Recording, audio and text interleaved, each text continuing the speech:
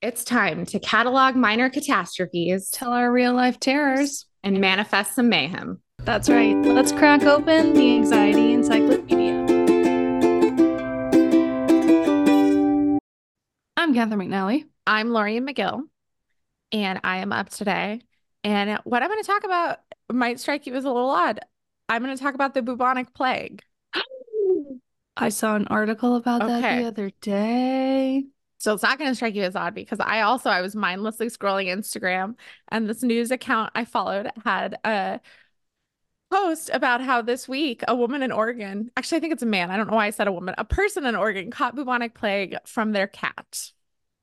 Really tragic. I mean, Oregon, what can you do? But the cat part really hurt me. It's awfully close to you. Yeah. I will tell you they're treating the cat. I don't know I if the hope you're cat's gonna tell gonna me that make it, this, okay, good. I hope but you're they gonna are tell me treating this the cat. is like an indoor outdoor cat, and because I'm gonna pretend that my cats are protected from everything because they never leave. I I don't know the facts of that for sure, but as we go on, I do assume it was an indoor outdoor cat. I feel Okay, great. comfortable, confident in that.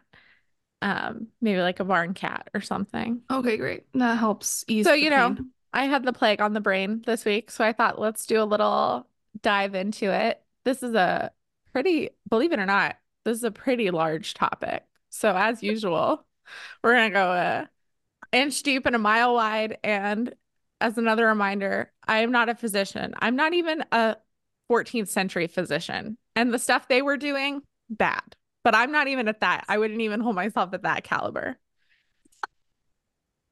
So we're going to talk about the history of the bubonic plague, then we're going to talk a little bit about the plague in the 21st century, modern day, Okay. 20th and 21st century.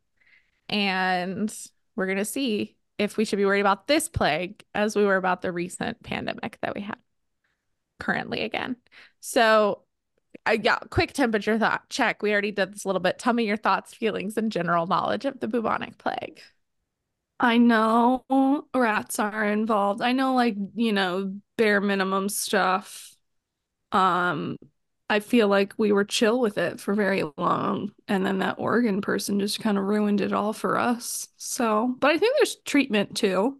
I know very little, but I This is know all good. some things. This is all good. This is all about what I knew as well. I'll just tell up front too, we're gonna keep this as non-gross as possible. Just for any listeners, You're not about to like describe boils and don't turn off stuff your in detail. podcast. We're gonna talk about the symptoms a little bit, but we're gonna keep it brief and non-gross. So don't run away. My notes say fun fact question mark because it is about a plague. But the Roman physician Galen coined the term plague to describe any quickly spreading fatal disease. Oh, So we can call all kinds of epidemics plagues. I love that. Plague is really just a descriptor, but today we've got our eye on that bubonic plague, and specifically the time that spread around the world in the 1300s. That was actually the second instance of the plague. It first took people out in 6th century AD. We're not going to talk about Dang. that one as much because if you think it's hard to find details about the 1300s, like people have no idea what was going on What, they in weren't like 500 AD. Snapchatting that shit? Like, There weren't a lot of like peer-reviewed medical journals telling us about the time.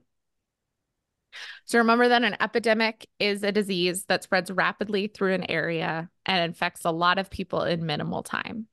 That's what an epidemic is. And a pandemic is like an epidemic that goes global or, broader than an epidemic. There were three separate bubonic plague pandemic waves centuries apart. And in between those pandemic waves, there were outbreaks as well. okay. So the first we're going to talk about that's actually the second plague pandemic, but this is the one that I think when most people are like in London or thinking about the Black Death, that's this one. Uh so this one is called the Black Death in Europe during the 1300s. At the time, contemporary writers called it Latin words for pestilence, mortality, or epidemic. They called it a bunch of different things. It became the Black Death later. Uh, I also will say I am gonna cover some things about the way it impacted uh, the Middle East and Asia. I did my best, and Africa to diversify a little bit. a lot of what's immediately findable is pretty European centric. So it is going to trend that way a little bit. But so for purposes of accessibility and time, ours is going to focus that way somewhat, but I'm trying here. I'm doing Yeah. my best. It spread from 1347 to 1351. For a while, the prevailing theory was that it made its way along the Silk Road from Central Asia and then via Crimea into the westernmost parts of Europe and then into the Middle East and North Africa. There's dissension about whether it actually originated in China at all. We're going to talk about that in a little while. Like I says, it is a pandemic because it spread across multiple countries and populations. It was highly infectious. It was spread initially on ships by fleas that bite their hosts. And the reason rats got dragged through the mud is because they often started on the rats and then migrated to humans. And when they bite their host, it introduces the bacteria that causes the disease into the host body. Once it came off the ships and onto the shore, it spread super fast. So they suspect that it was at that point spreading person to person because it spread faster than it would have been expected to spread Mm. if it was just through the rats. And in fact, research in 2018 suggests the transmission was actually via body lice and fleas and not rat fleas. So it was actually jumping from people to people instead of from rats to people. And I hate to do image repair for rats. Like, I'm not team rodent, I mean, who really is? but maybe we, I don't know, reconsider. I I don't don't love think the rats, body lice. Those are two disgusting words that should not go together. yeah. I mean, on its own body is a pretty I know, but innocuous word, but yeah, when paired with lice and fleas, big bummer. mm-mm. So if you hate body lice, you probably aren't going to like some of the next information either, which is that obviously lack of hygiene also contributed to the spread of the plague. This was That pre-germ theory. that checks out. By the early 14th century, so much filth had collected inside urban Europe that Italian and French cities were actually naming streets after human waste. No. In medieval Paris, there are several street names inspired by merde, which means shit. Also, livestock just ran around Paris and London. One irate Londoner complained that the runoff from the local slaughterhouse had made his garden stinking and putrid, while another said the blood from slain animals flooded nearby streets and lanes, making, quote, a foul corruption and abominable sight to all dwelling near. And then in a lot of medieval Europe, the extent of sanitation legislation was an ordinance that required homeowners to shout, "Look out below," 3 times before they dumped a full chamber pot directly into the street. That's not a good enough system. You know, how would you fix that system? What legislation would you introduce? Because I agree, this is a broken system. Okay, how would I fix it? Can we invent like I don't remember if it was the Greeks or the Romans with that, The little, aqueduct. yeah. Let's make an aqueduct. Basically, I'm inventing plumbing. I'm I inventing love indoor it. plumbing. I, for one, think that's the right way to go. Let's get plumbing invented as soon as possible. I also found out that bathing was sometimes actively discouraged. There were certain sects of the Christian church that thought it was like it was temptation to bathe yourself and said don't bathe yourself. And I read, I don't know if this is true, this might be apocryphal, but about one saint who died without ever having bathed herself. I assume very young because she had never taken a bath. But it I wasn't. love Oh, go ahead. I love that they're like, you're gonna be too sexy if you can see your skin and it's not like covered in dirt. The self-esteem is kind of inspiring though. Oh my gosh. But bathing in general was just not an encouraged practice in these times. It was just sort of across the board. People were not taking enough baths. It was a lot of work, right? Remember, no indoor plumbing. Yeah. Let's go back to the origin. It's unclear. For a long time, the prevailing theory was it originated in Central Asia. But in 2022, researchers discovered that there was a sudden surge of deaths in what is today Kyrgyzstan from the Black Death in the late 1330s, which like predated when it started spreading, the big thrust of it. So when they combined that with genetic evidence, it implies the initial spread may not have been due to Mongol conquest in the 14th century, which was the previous speculation. There was also, they found there was East Asian bias in early sampling, and there was no specific or textual evidence of Black Death in the 14th century in China. It later has a greater effect in China in the later like round of pandemic, but not yet. So it's pretty heavily debated where exactly it originated. Sure. According to a geneticist named Achtman, the dating of the plague suggests it was not carried along the Silk Road, and its widespread appearance in that region probably postdates the European outbreak. Because also, the Silk Road had already been heavily disrupted before the spread of the Black Death. Western and Middle Eastern traders found it hard to trade on the road by 1325 and actually impossible by 1340. So it probably wasn't playing a big role in the spread, that road itself. And again, like I said, there's no textual evidence of records of Black Death symptoms from Chinese sources at the time before the Crimean outbreak, which was in 1346. So honestly, who the heck knows how or where it started and traveled? Probably it was a government conspiracy by some monarch who had figured out uh It like came from a lab. virology. Yeah, they had a secret lab in the dungeon. They weren't bathing, but they had a lab.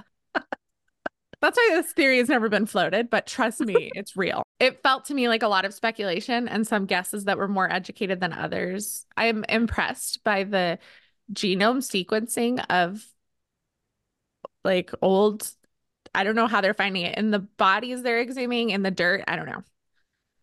But it is reported that the Black Death decimated the Golden Horde army of Khan Janibeg while he was attacking the trading port of Kaffa in Crimea.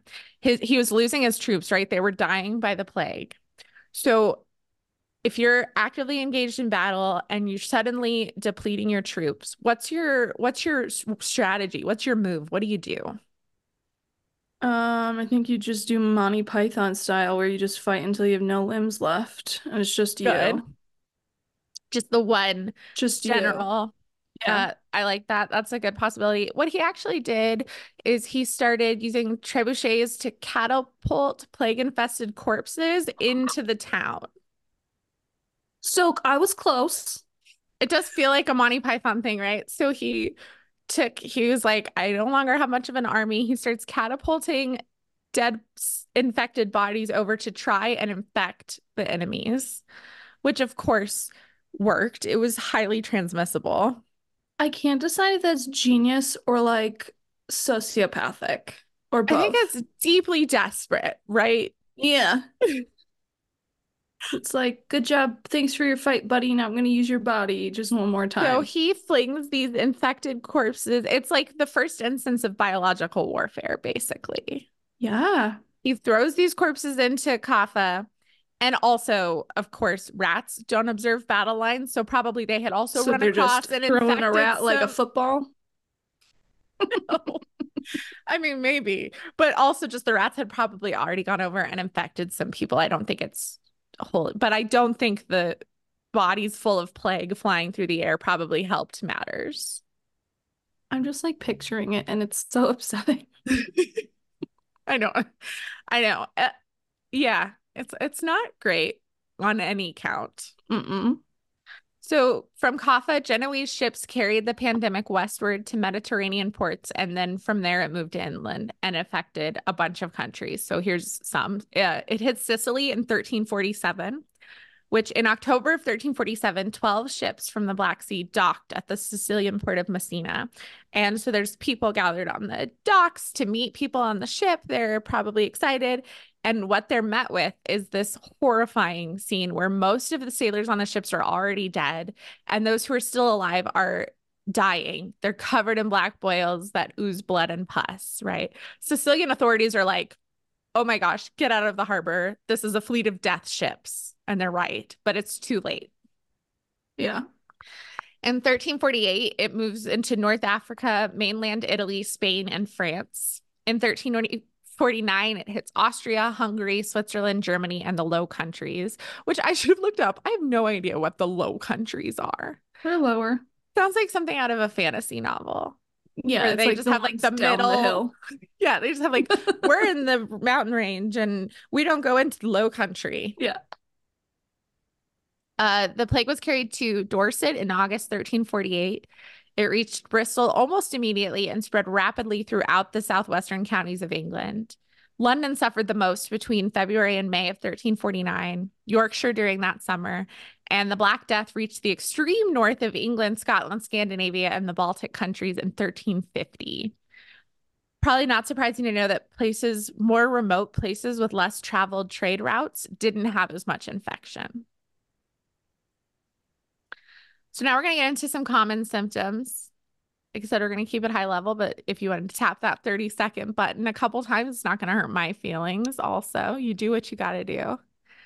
It starts with very much kind of like the flu, fever, headaches, painful joints, nausea, vomiting, general malaise. I love General that. malaise is what I feel at about 2 o'clock every afternoon. Yeah. I think we need to all be using general malaise much more frequently. I also like to, ennui. I like to feel Ugh. ennui and malaise. Yes. And then they would have the appearance of painful buboes, hence the name, the bubonic plague. Those are the boils, basically. They appear in the worst spots, the groin, The the neck, and armpits. the armpits. I forgot about the groin. Can't forget about the groin. And eventually they secreted pus and blood.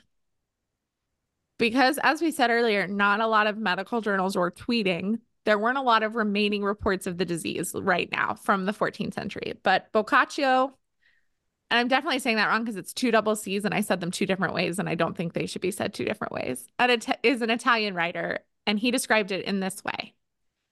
In men and women alike, it first betrayed itself by the emergence of certain tumors in the groin or armpits, some of which grew as large as a common apple, others as an egg. From the two said parts of the body, this deadly govacciolo soon began to propagate and spread itself in all directions indifferently, after which the form of the malady began to change, black spots or livid making their appearance in many cases on the arm or thigh or elsewhere, now few and large, now minute and numerous. As the Govacciolo had been and still was an infallible token of approaching death, such also were these spots on whomsoever they showed themselves. So terrible. So that's the bubonic plague. In addition to bubonic, the plague takes two other forms. One is the pneumonic form, which attacks the lungs before it attacks the rest of the body. This Um, causes respiratory problems. It has a mortality rate of 90 to 95%. And this is the most virulent version. So it's the most contagious and it attacks kind of the most quickly. And this is probably part of the way that spread was so fast, is there was some degree of because it's pneumonic in plague your in there lungs. that people were sharing. And then the septicemic, sorry, medical professionals, plague but it's rooted in the idea of sepsis. It's a form of deadly blood poisoning. And this is contracted primarily through the bite of an infected insect, and it's almost always fatal. The mortality rate for this form of the plague in medieval times was 99 to 100%. This is also the rarest of the three varieties. Okay. At least there's that. So back to our old buddy bubonic. Victims usually died between 2 and 7 days after being infected, and the death rate in medieval times was 60 to 90%. Although the rate of infection and mortality did vary from place to place. Some towns were hit harder. Towns themselves were hit harder than the countryside because everyone was just packed in there, dumping human waste on each other's head, as near as I can tell. I mean, that was the only kind of shower that they were getting. Yeah. Although, as is often the case, it had a greater impact on people who were already of lower status. Death is also the great equalizer. So even nobility who sort of theoretically should have been able to flee died. Eleanor, Queen of Peter IV of Aragon, King Alfonso the 11th of Castile died. Joan, daughter of the English King Edward III, died at Bordeaux on the way to her wedding. Ooh. Canterbury lost two archbishops, one after the other. And the papal court was reduced by 1/4. So Whole families and whole communities were sometimes annihilated.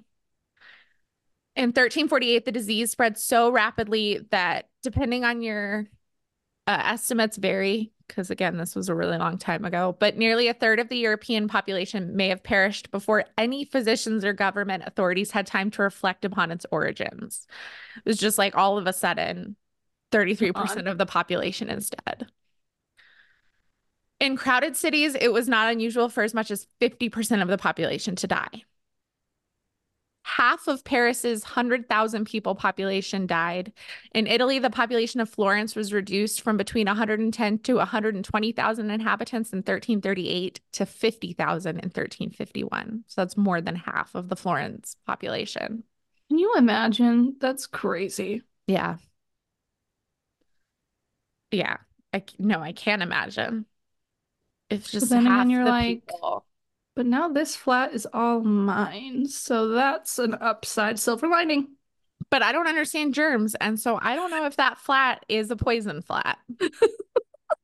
But I got more space now to do all my Oh activities. my gosh. All your activities, at least, yeah, for the, 30 minutes a day, you're not working in a factory or in the field. I guess this is pre-factory. In a field, you You get can to come enjoy your home, space. kick out your feet, hang out with your pet rat who's giving you the plague. This is horrible. At least 60% of the population of Hamburg and Bremen perished, and a similar percentage of Londoners as well, leaving a death toll of approximately 62,000 between 1346 and 1353, which, given the populations at the time, is a very high number. Florence's tax records suggest that 80% of the city's population died within 4 months in 1348. God. Before 1350, there were around 170,000 settlements in Germany, and this was reduced by nearly 40,000 by 1450. The disease bypassed some areas, those isolated regions that we talked about. Uh, Plague did not appear in Flanders until the turn of the 15th century, and the impact was less severe on the populations of Finland, northern Germany, and areas of Poland. Monks, nuns, and priests were the hardest hit because they were caring for the ill, Um, which, yeah, I just, can you imagine being like in a monastery or a nunnery and knowing you were going to go out and do that and watching the people around, the numbers around you just deplete. And every day you're mm-hmm. going out and coming home and wondering Is it if me? it's your time. Mm-hmm. Awful. This may shock you, but the medical authorities in the 14th century didn't have a lot of helpful information. Really? They did some of those old classics like bloodletting Oh, Jesus. and boil lancing, Oh. practices that were dangerous and unsanitary. It's one of those things too, where it's like, if you're dying, probably you need to keep your blood. That seems like it should stay inside. I can understand the initial idea of like, maybe we got to get the infected blood out, but how do you target only the infected blood? I don't think they knew. And then I'm sure that lancing boils was not only unsanitary for the victim, the patient, but the doctors, right? Like, what? Ugh. They also practice superstitious practices like burning aromatic herbs and bathing in rosewater or vinegar. Hey, you know what? At least it's bathing. I'm sorry, you're covered in painful boils. Climb into this bath of vinegar. I Doesn't that mean, feel it wouldn't nice? be great. How did we figure out anything? Like, how did someone figure out to like just wash your hands? Someone Like, was like, a lot of babies are dying in this hospital, but when I wash my hands, less babies die. Here are some other medieval cures and preventative measures for the plague that they took. okay. One, they believed that plague, you'll see why I said plague in a second. Plague is a scourge from God for evil deeds. So this is when the practice of flagellation came about as a result of the plague, where you would scourge yourself with a whip, like a flagellant. Self-flagellating, that term comes from this idea of Oh, physically flagellating yourself. And so if you scourge yourself, then God has no reason for scourging you with the plague. So that was one preventative measure. I love Cover that. I love yourself, how it always comes back to you're a bad person, you're a sinner, you did this. uh, cover yourself in tiny cuts so that you won't get the plague. What? Another one was to apply, well, that's the flagellating, that's the self-flagellating. Okay. Seems bad though. If you're not into that, you can apply a mixture of tree resin, roots of white lilies, and human excrements. Oh, it was like going well. And then it, I mean, it was going well in so much as it wasn't actively harmful. I don't think tree right. resin and lily root was actually going to do a whole butt. But I was like, you know what? Out of all these options, that doesn't sound too bad. And then we got to the excrement. I So have I another one don't, like that for okay. you. Oh, good. Bathing should not be avoided. We like Okay. this. And should be done with vinegar and rose water. Uh-huh. This is all still good, right? Alternatively, in your own urine. But I would say this is a step up because at least you're bathing in your own urine. And it's sterile. The other one Like out of didn't. all of these options, how is that somehow the best one? It's probably the warmest bath most of these people ever took. How much isn't I feel like it would take a lot of urine to make a bath, but I'm Yeah, and not if gonna think you're about that. if you're dying, I don't think although you're like hydrating. maybe this is preventative. Is this how like we started peeing on each other for jellyfish I stings? think those are probably unrelated. I don't actually see the correlation there, but thank you for trying to draw that connection. Another recommendation was to drink the pus of the lanced boils. Ew.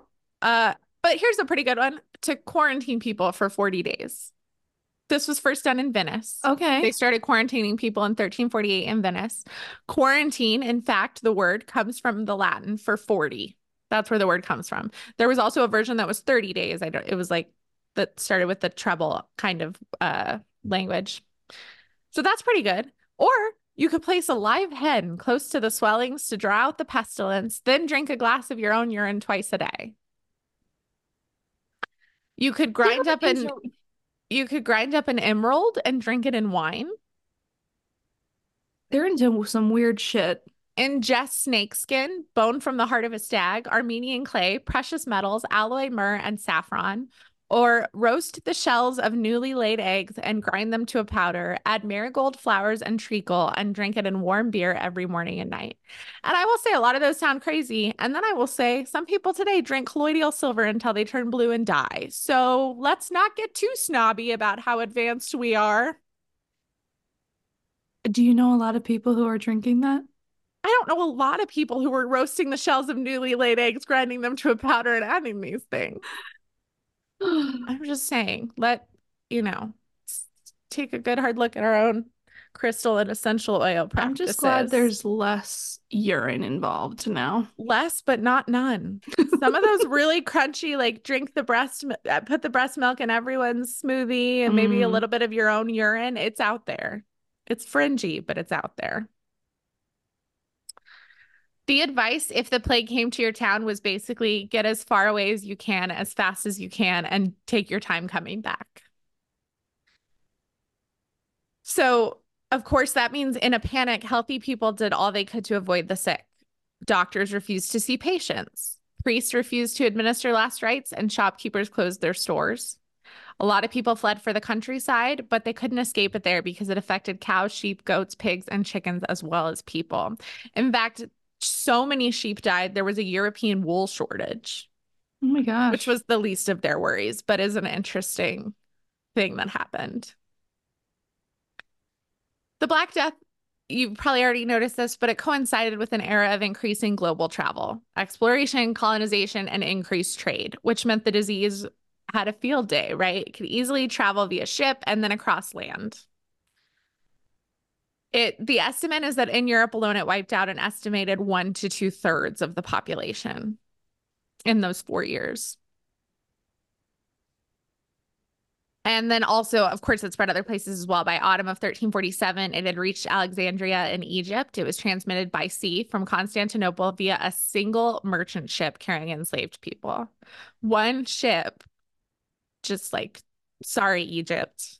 By late summer, it had reached Cairo, which was the cultural center of the Islamic world and the largest city in the Mediterranean basin. The Nile was choked with corpses despite Cairo having a medieval hospital. Plague recurred there more than 50 times over the following 150 years. It also traveled eastward in 1347 until by October, plague had broken out in Aleppo, so it traveled across the Middle East as well. Within 2 years, it had spread across the Islamic world. Of course, as this was happening, many, if not all, of the communities were encountering the disease for the first time. They had no idea how to respond. Not that anyone had a super great response. But I will say there were actually some public health measures that were instituted for the first time that then were used for centuries afterwards. So it started with Italian authorities when the plague arrived on trading ships, and for the first time, the authorities became involved in public health. They started quarantine. This also began medical inspection. So a plague doctor would come to inspect suspected cases of plague and to isolate infected people and families in their homes. And they would wear that plague doctor costume I was that gonna say we this is see. where that comes in, right? Yes. So it consisted of an ankle-length overcoat, a bird-like beak mask, and the mask was filled with sweet or strong-smelling substances like the Oh, beak. They also wore gloves and boots. The mask had glass openings for the eyes, obviously, so they could see, and straps held the beak in front of the nose. And it had two small nose holes. It was a type of respirator, essentially. In the beak, they might put dried flowers like roses or carnations. They might put herbs like mint, spices, camphor, or even a vinegar sponge. And so the purpose was to remove bad smells because at the time, bad smells were thought to be the principal cause of the disease. Okay, okay. but think about it. There is an acknowledgement there that clearly the particles are being carried somehow through Mm. the air. But it smells so bad all the time. Like no one's bathing. So how do like Yeah, that's true. does that indicate how bad, like how much worse it was? Yeah, Like, I think it does. I think that does. Like, if it was already that bad, how much worse was it at this time? So they believed the herbs would counter the evil smells of the plague and keep them healthy. The costume also had a wide-brimmed leather hat, basically just for fashion. It was to indicate their profession. It was to show I'm a doctor. Like the bird beak wasn't enough, I guess. they're like, there's something I'm imagining we cut to a montage of the guy, the doctor guy, and a fashion guy who's helping him. He's like, there's something missing in this look. And then he puts on the hat and it's complete. I did it. I've done it. A masterpiece. They used, I think, bedside manner was not great. They used wooden canes to point out areas that needed attention and examine patients without touching them. The canes were also used to keep people away and to remove clothing from victims without having to touch them. I would love to see how they do that with a cane. Yeah, Like, probably not super precise. no. That does really, though, I feel like I could really. Can we bring that back? I want less human interaction. Just cane length away from me at all times. Get away. From your doctor? Only No, just from doctors were everyone. allowed to have the canes. I think we should make it mainstream now. You can try. Okay. I just generally want people to be 6 feet away from me at all Very times for the rest of kind my of life. Ebenezer Scrooge of you, but We've already said that I have similarities to him in multiple ways. So, well, just wait until you're visited by four ghosts. In addition to medical inspections, the plague also brought about the beginning of isolating people who were sick in plague hospitals. They were built throughout Europe and remained as fever hospitals for infectious patients up until the 1900s. And then, like I said, restricting ships to port. In 1347, the Venetian authorities isolated ships in port for 30 days to make sure they were not infected, and then eventually extended it to 40.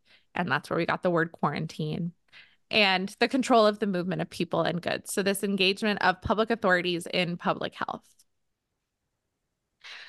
Some of the impacts of the plague. So, the short term effects were wars briefly paused and trade heavily slumped. Also, a lot more laborers died. So then the landowners didn't have enough people to work their land. So the land kind of ran like it was intended, it wasn't worked. And then wages increased for artisans and peasants. So the supply and demand for laborers kind of loosened up some of the social stratification that had been so rigid before. You can also see the effect in art. There's this preoccupation in poetry, sculptures, and painting on death and the afterlife. Not that to some degree Mm, people weren't always thinking of those things, but yeah, when you watch 30 to half of the 60% of the right. people around you die, you're going to think about it a lot. Unfortunately, as is the case with so many global events, there was a heavy increase in anti-Semitism. The Jewish people were blamed for spreading the Black Death, which led to a lot of violence Oh my and God. burning them and We don't pogroms. change at all, do There we? is throughout kind of the history, there is a pattern of that, of blaming them for bad things that happen. It's so stupid.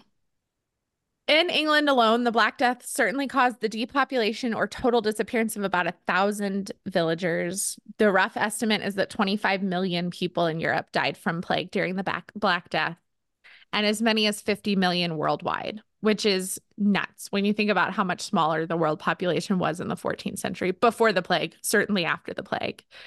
Like I said, 30 to 60% of the European population and around 30% of the population of the Middle East. Around 40% of Egypt's population died. Large countries like China and India seem not have actually to been impacted by the 14th century pandemic. They were much more, we'll talk about the next wave that comes, the next big wave where they were heavily impacted. Italian chronicler Agnolo di Tura recorded his experience from Siena, where the plague arrived in May of 1348. He said, "Father abandoned child, wife, husband, one brother, another, for this illness seemed to strike through the breath and sight, and so they died, and none could be found to bury the dead for money or friendship. Members of the household brought their dead to a ditch as best they could, without priest, without divine offices. Great priests were dug and piled deep with the multitude of dead, and they died by the hundreds both day and night. And as soon as those ditches were filled, more were dug. And I buried my 5 children with my own hands. And there were also those who were so sparsely covered with earth that the dogs dragged them forth and devoured many bodies throughout the city. There was no one who wept for any death, for all awaited death. And so many died that all believed it was the end of the world." I mean, of course. Yeah. Yeah. Completely incomprehensible. And even there are positives and negatives to the news cycle, obviously, but kind of no forewarning that this is happening until the death ships show up at your port. Right. And you're like, oh my gosh. Yeah. Or people flee to your city trying to escape it and probably bring it with them, right? I will say one sentence I read that really made me laugh was talking about the theory of transmission and the cause. And it just said, quote, "Researchers are hampered by a lack of reliable statistics from this period," which cracked me up because, yeah, it was 700 years ago. Like,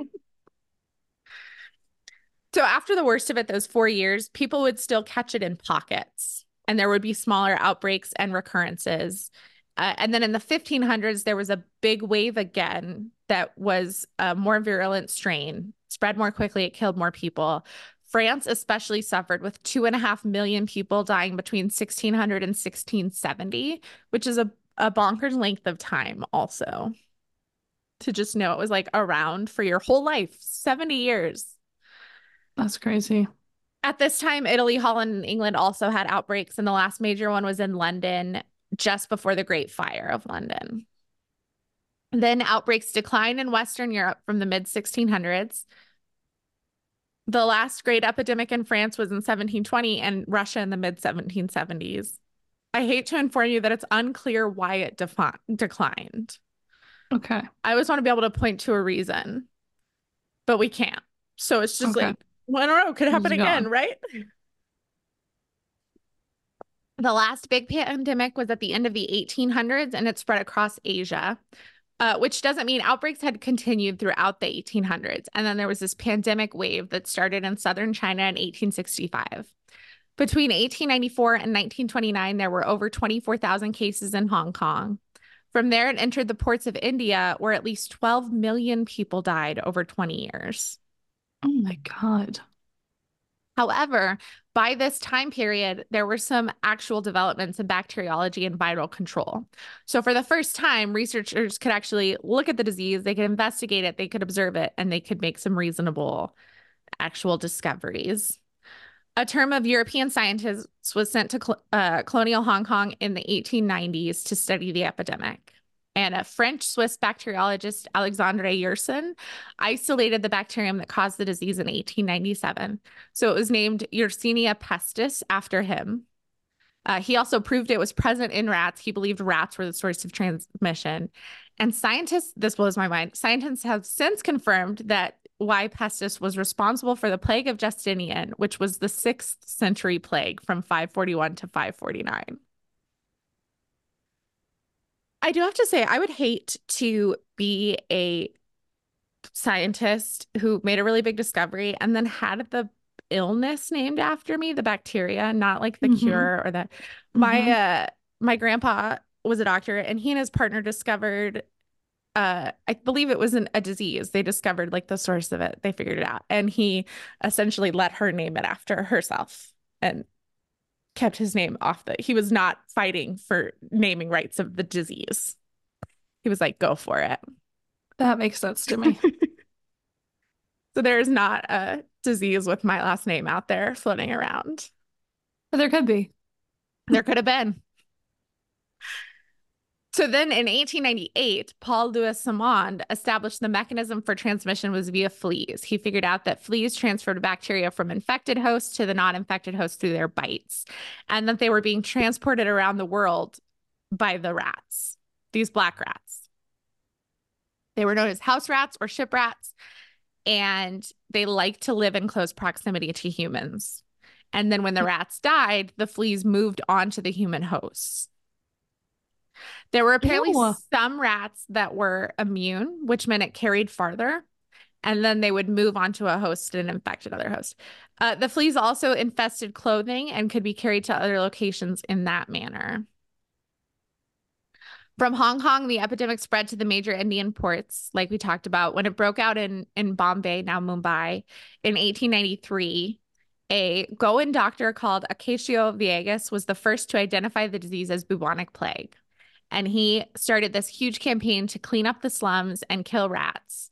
And then the colonial authorities brought in scientific experts, including Waldemar Hofkeen, who had worked at the Pasteur Institute in Paris, and he was at the time developing a cholera vaccine.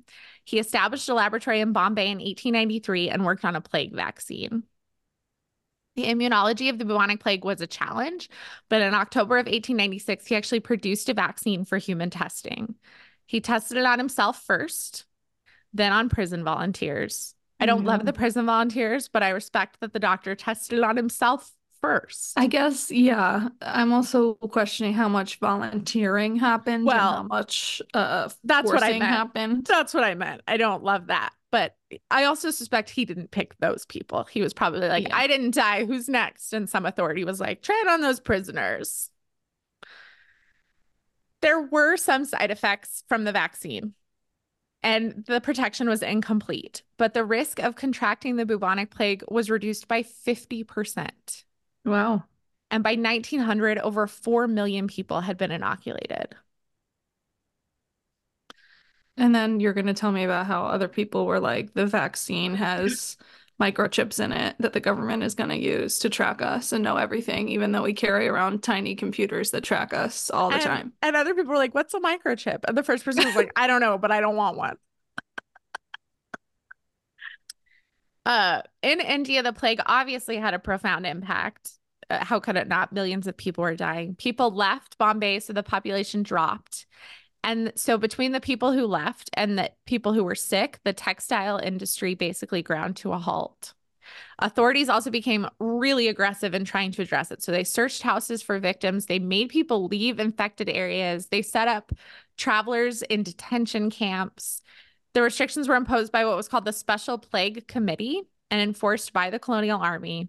And these tactics obviously caused widespread protest. There was alarm. until eventually the British chairman of the Special Plague Committee was murdered as a result of the public outrage. Yeah. However, even with the reactions, some of these measures, like in Italy, laid the groundwork for future public health.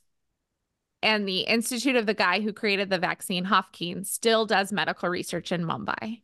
So that is the vaccine dude is probably the lasting positive impact of some of that response. Like I said, this thing that's really crazy is that using techniques like genome mapping, scientists have identified the exact strains of bubonic plague that they encounter and their origins so they can track the spread of epidemics.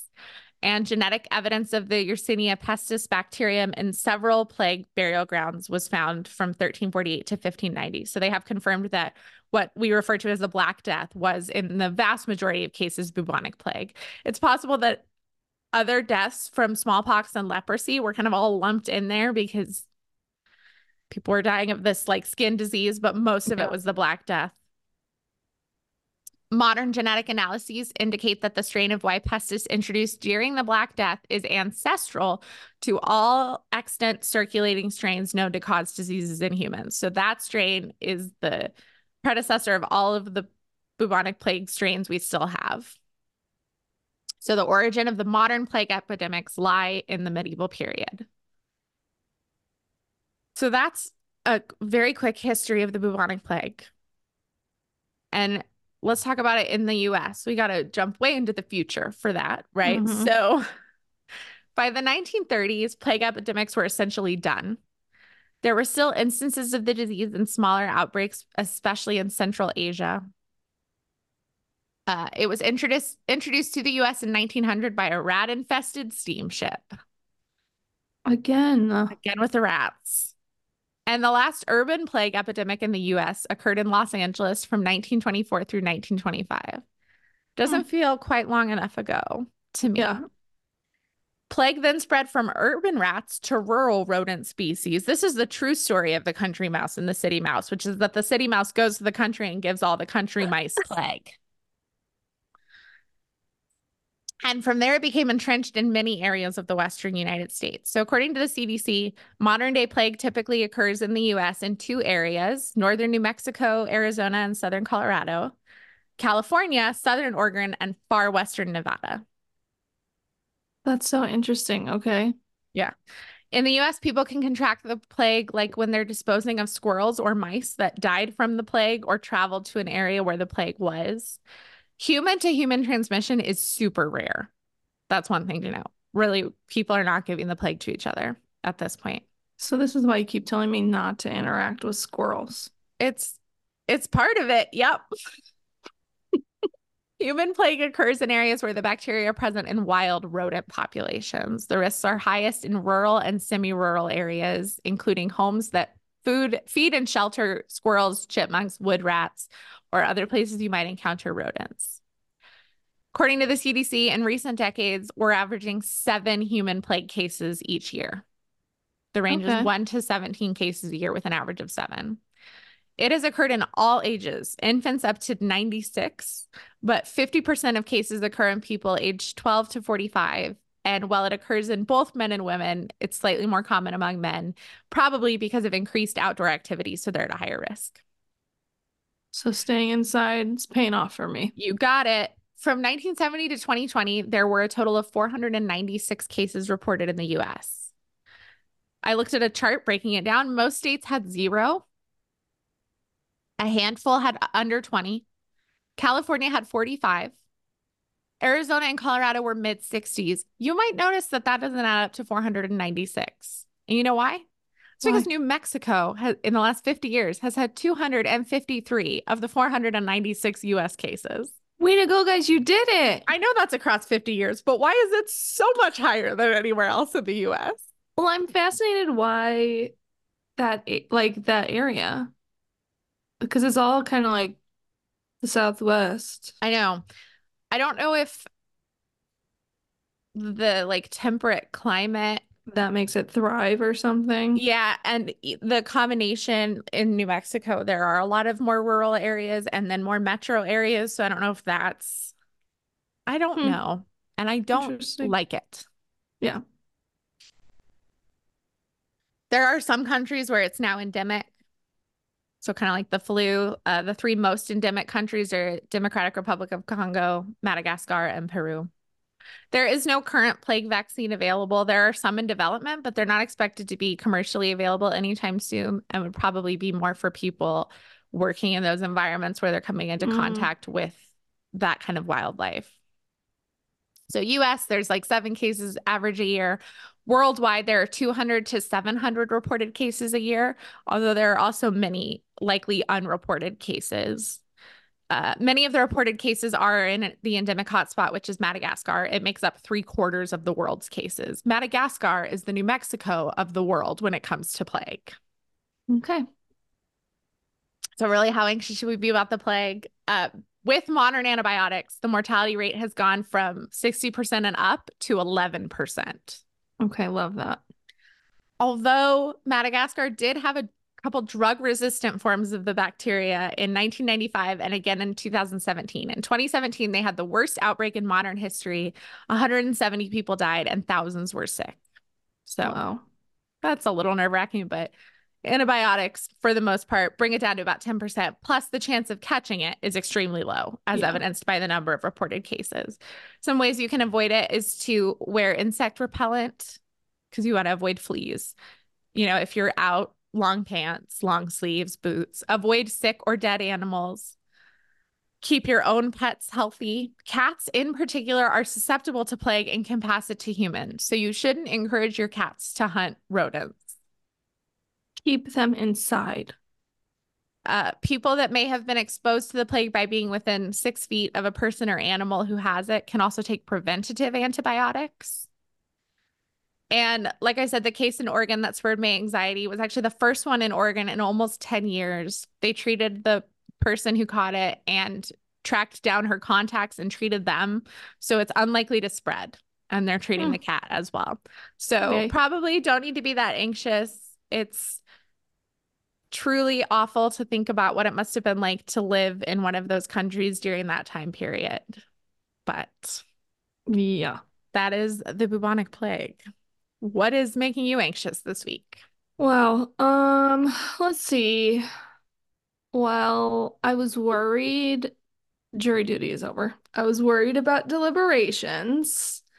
Um, and now I can tell you why, because the case was about child molestation. And, but like, even just based on like, when the lawyers were questioning us, like, their questions were very much like, I mean, they asked about like false accusations, right? And so you got a real clear read of the room, and like a couple men were like, "Oh yeah, my buddy's been falsely accused twice now of sexual assault," and another guy's like, "Oh yeah, my friend was accused of sexual harassment and he's been exonerated." I'm like, A, I don't think you can get exonerated for that. B, I think you guys have really bad friends. Like, they, especially the guy with two. This happened twice. This isn't a coincidence, my guy. So I was just like very worried about the group of people who were selected for the jury because it was very white and it was very male. But they like picked three, we had three alternates. They had, Mhm. I don't know why, but they picked them at random, which I didn't know until it happened. And I was like, oh my God, I've sat through this whole thing and I thought I was gonna make it through. But the one guy that I was really worried about, because he kept shaking his head when we were asked about like, is testimony evidence? And I'm over here like, yes, it's evidence. And he's like shaking his head, no, shaking his head, no. I'm like, don't put this guy in the jury. Guess what? But he was an alternate, so he was gone. And I was just very worried. I was like, I'm gonna have to explain to these men how like this 12-year-old girl has no reason to make up this very complicated and complex story for attention, which is what the defense has said, for to get out of trouble, like the defense has said. Like, there's no reason. And instead, I didn't have to say that. Instead, a lovely little white man who drives a semi truck for UPS said it. And I was like, do I have faith in humanity just for this little moment? Maybe.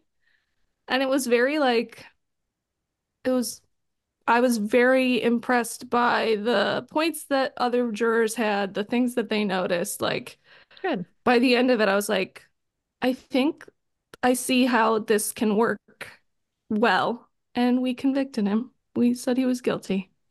So I was very worried. And then, of course, the Kansas City shooting. Yeah. Caroline was there Yeah.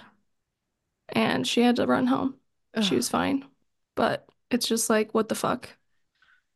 So Yeah. that was scary. Yeah, I just like saw it on social media and I immediately called Caroline because I knew she was there. Yeah, that's terrifying. So those are mine. What is yours? Well, mine are on the completely other side of the seriousness spectrum. They're really just like two Good, stupid things I did this week. So good. the first one is I was leaving a friend's house in the dark and my hands were full and I tripped on a crack in the sidewalk and I just fell so hard, completely down. And because you're really not supposed to catch yourself with your hands anyway, but because they were full, my hands did nothing. So I just landed on my knees. Fortunately, I didn't like hit my head on the ground. I just landed on my knees super hard. I was holding a plant in a mug and that didn't break and my jeans didn't rip, which is for the Incredible. last 15 years at least. Every time I fall, the first thing I do is check to make sure my jeans didn't rip. Then I assess the bodily damage. I They love that. actually may have ripped in one knee, but they are ripped jeans already. So So it's it, yeah. fine. So I get home and I am thinking that my knees are going to be like all scraped up, which they are. But when I look at my knees, one of them has a goose egg, like huge, like bigger than a golf ball. Like it looks like a second kneecap under my kneecap. It's so swollen and bruised and horrible looking. So that was the Oh first no. one. And the second one is yesterday I fed the dogs and the puppy eats super fast every time. So she runs in the living room. We're gonna to try and steal Addie's food, but the joke's on her. And I Mhm. already put Addie's bowl away. And I go out to let them outside, and she's like sitting on the rug, kind of weird. She's sitting awkwardly. And then she starts making this weird noise. And I'm thinking maybe she's going to throw up, but it's not quite that noise. It's like a weird, tight noise. And I go over, and her jaw is like clamped shut. Like I try to get a finger in there, her jaw is clamped shut. And so I'm starting to freak out. And I don't know why my instinct is to ask the dog if she's okay. Like, even if she is okay, she's going to tell me. But I'm like, Uh-huh. I'm starting to freak out that she's choking, and I don't remember how to do dog Heimlich, but I kind of remember how to do the baby Heimlich. Not really. Don't ask me to do baby Heimlich. You actually like I turn them think up. that's how you do the dog one. You actually turn them upside down. Yeah, I looked. It was pretty close. So I like pick Okay. her up and kind of like point her at the ground and pound her back hard, and she throws up all over. Was she actually choking, or did I just make throwing up incredibly annoying for her? I don't know. But I was I like, think you're a hero. I had like a real adrenaline rush after that. Oh my God. I think she was probably just trying to throw up in peace, and I made it extremely You're like, frustrating. no, it's happening I now. was like chasing her around, picking her up, hitting her on the back. It was very stressful. Oh. Yeah. What is bringing you joy? Let's see. Well, it is my what they call midwinter break. So we have a 5-day weekend, which I'm pretty excited about. I'm Woohoo. trying very hard not to think about school. Um, and we already got brunch. I'm trying to do some other fun things to, enjoy myself. But also, I just watched Taylor Tomlinson's new special, and it is Chef's Kiss Perfect. So definitely watch that. And then I also watched Mr. and Mrs. Smith. I think it's on Amazon. Yes, that's on my list. I've heard it's really good. I mean, I'm obsessed with those two actors. Yeah. So that is also like part of it. But yeah, it's very good and fun, but also thrillery and yeah. Yeah. What about you? Well, I have two things. The small thing for me is that, so I'm going to do New Girl bar trivia this week. I'm pretty excited about that. And to prepare for it, one of my friends and I have been obviously watching New Girl, but also texting each other fun trivia randomly Oh, to fun. try and study. But it's just like a great time to just get a New Girl question in I my love that. text messages. And then the other thing is I have one more stranger undanger story for you today that came in. Okay. And this is kind of a fun one. So this is from my friend Carmen. And I don't have my glasses on because of these headphones and it's so tiny. Okay. She said, hiking down the mist trail in Yosemite with my husband and two toddlers. The sun was starting to set and it would be dark in an hour's time. Stephen, her husband, was carrying the baby, who was 2 years old at the time, Carmencita, in the baby carrier on his back, and Carmen was holding Enoch, then 4-year-old's hand. I realized I'm going to read this in first person. I'm going to switch to first person now. We were just trying to get down before the sunset and should have been able to if we kept moving. On our way down, there were two people leaning on a rock, a man and a woman. The woman had her ankle up with a belt wrapped around it tightly and asked us if we could help her. She and her friend were exchange students from China studying at a college in Texas, and she had twisted her ankle really badly and couldn't put any weight on it. Her name was Ning. The man had tried to call 911 as they had been stuck in the same spot for a while, and he didn't know what to do, and the sun was going down, and they didn't want bears to find them or something. The trails did not have as many people on them as most people don't night hike. The 911 operator kept asking him if the ankle was broken or sprained, and he didn't know how to answer as he just knew she couldn't stand on it and he wasn't able to carry her. There may have been a slight language barrier as well, and the 911 operator told him basically she wasn't going to send anyone because he couldn't definitively say it was broken. He kept requesting, I know, so crazy. She can't walk on it and he can't carry her. Right. They're going to die in the mountains. Like, I'm sorry. Should we? Okay, everyone, let's go find this person and get them fired. Gets a little bit worse. He kept Oh, requesting she just call the ranger station in Yosemite Valley for help because he barely had phone service, let alone internet to look up their number. She didn't and left him hanging. Stephen is an EMT, and he also tried to talk to the 911 operator to make sure the operator wasn't dismissing him because of the heavy accent or something, and she was still unhelpful and oh unwilling to call my the ranger station. God. So maybe not prejudice, maybe horrible to everyone. Just an awful person. Stephen had to carry Carmencita because I couldn't carry her anymore as I'm just not as strong as him. And we thought maybe he would go ahead with the kids to beat the sunset and get a ranger to come get help while I help this lady limp down the rest of the trail. Stephen is somewhat of a pack mule. He can carry both kids at the same time without issue. I really didn't want the kids on the trail after dark, as carrying a baby without being able to see is a bad idea. Stephen didn't want to leave us, though, unless he really had to.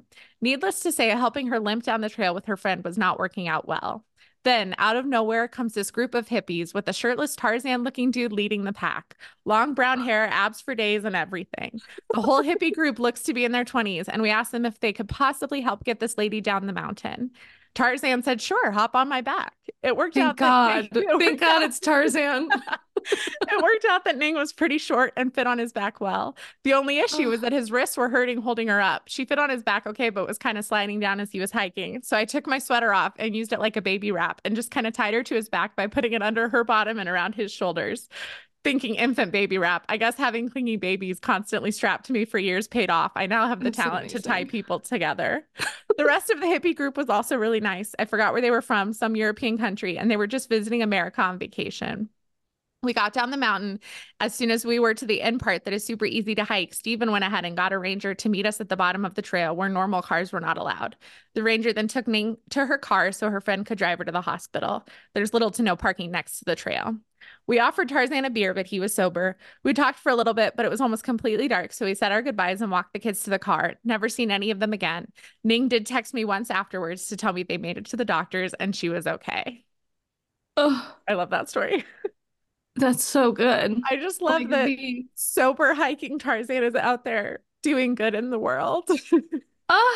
so we're Tarzan. Oh my gosh, amazing. Yeah. All right. That's incredible. Um, if you haven't followed our social media yet, please do. It's at the underscore anxiety pod. We're gonna have some fun things coming up, so you don't want to miss it. And the world can be a scary place. Don't forget to take a deep breath.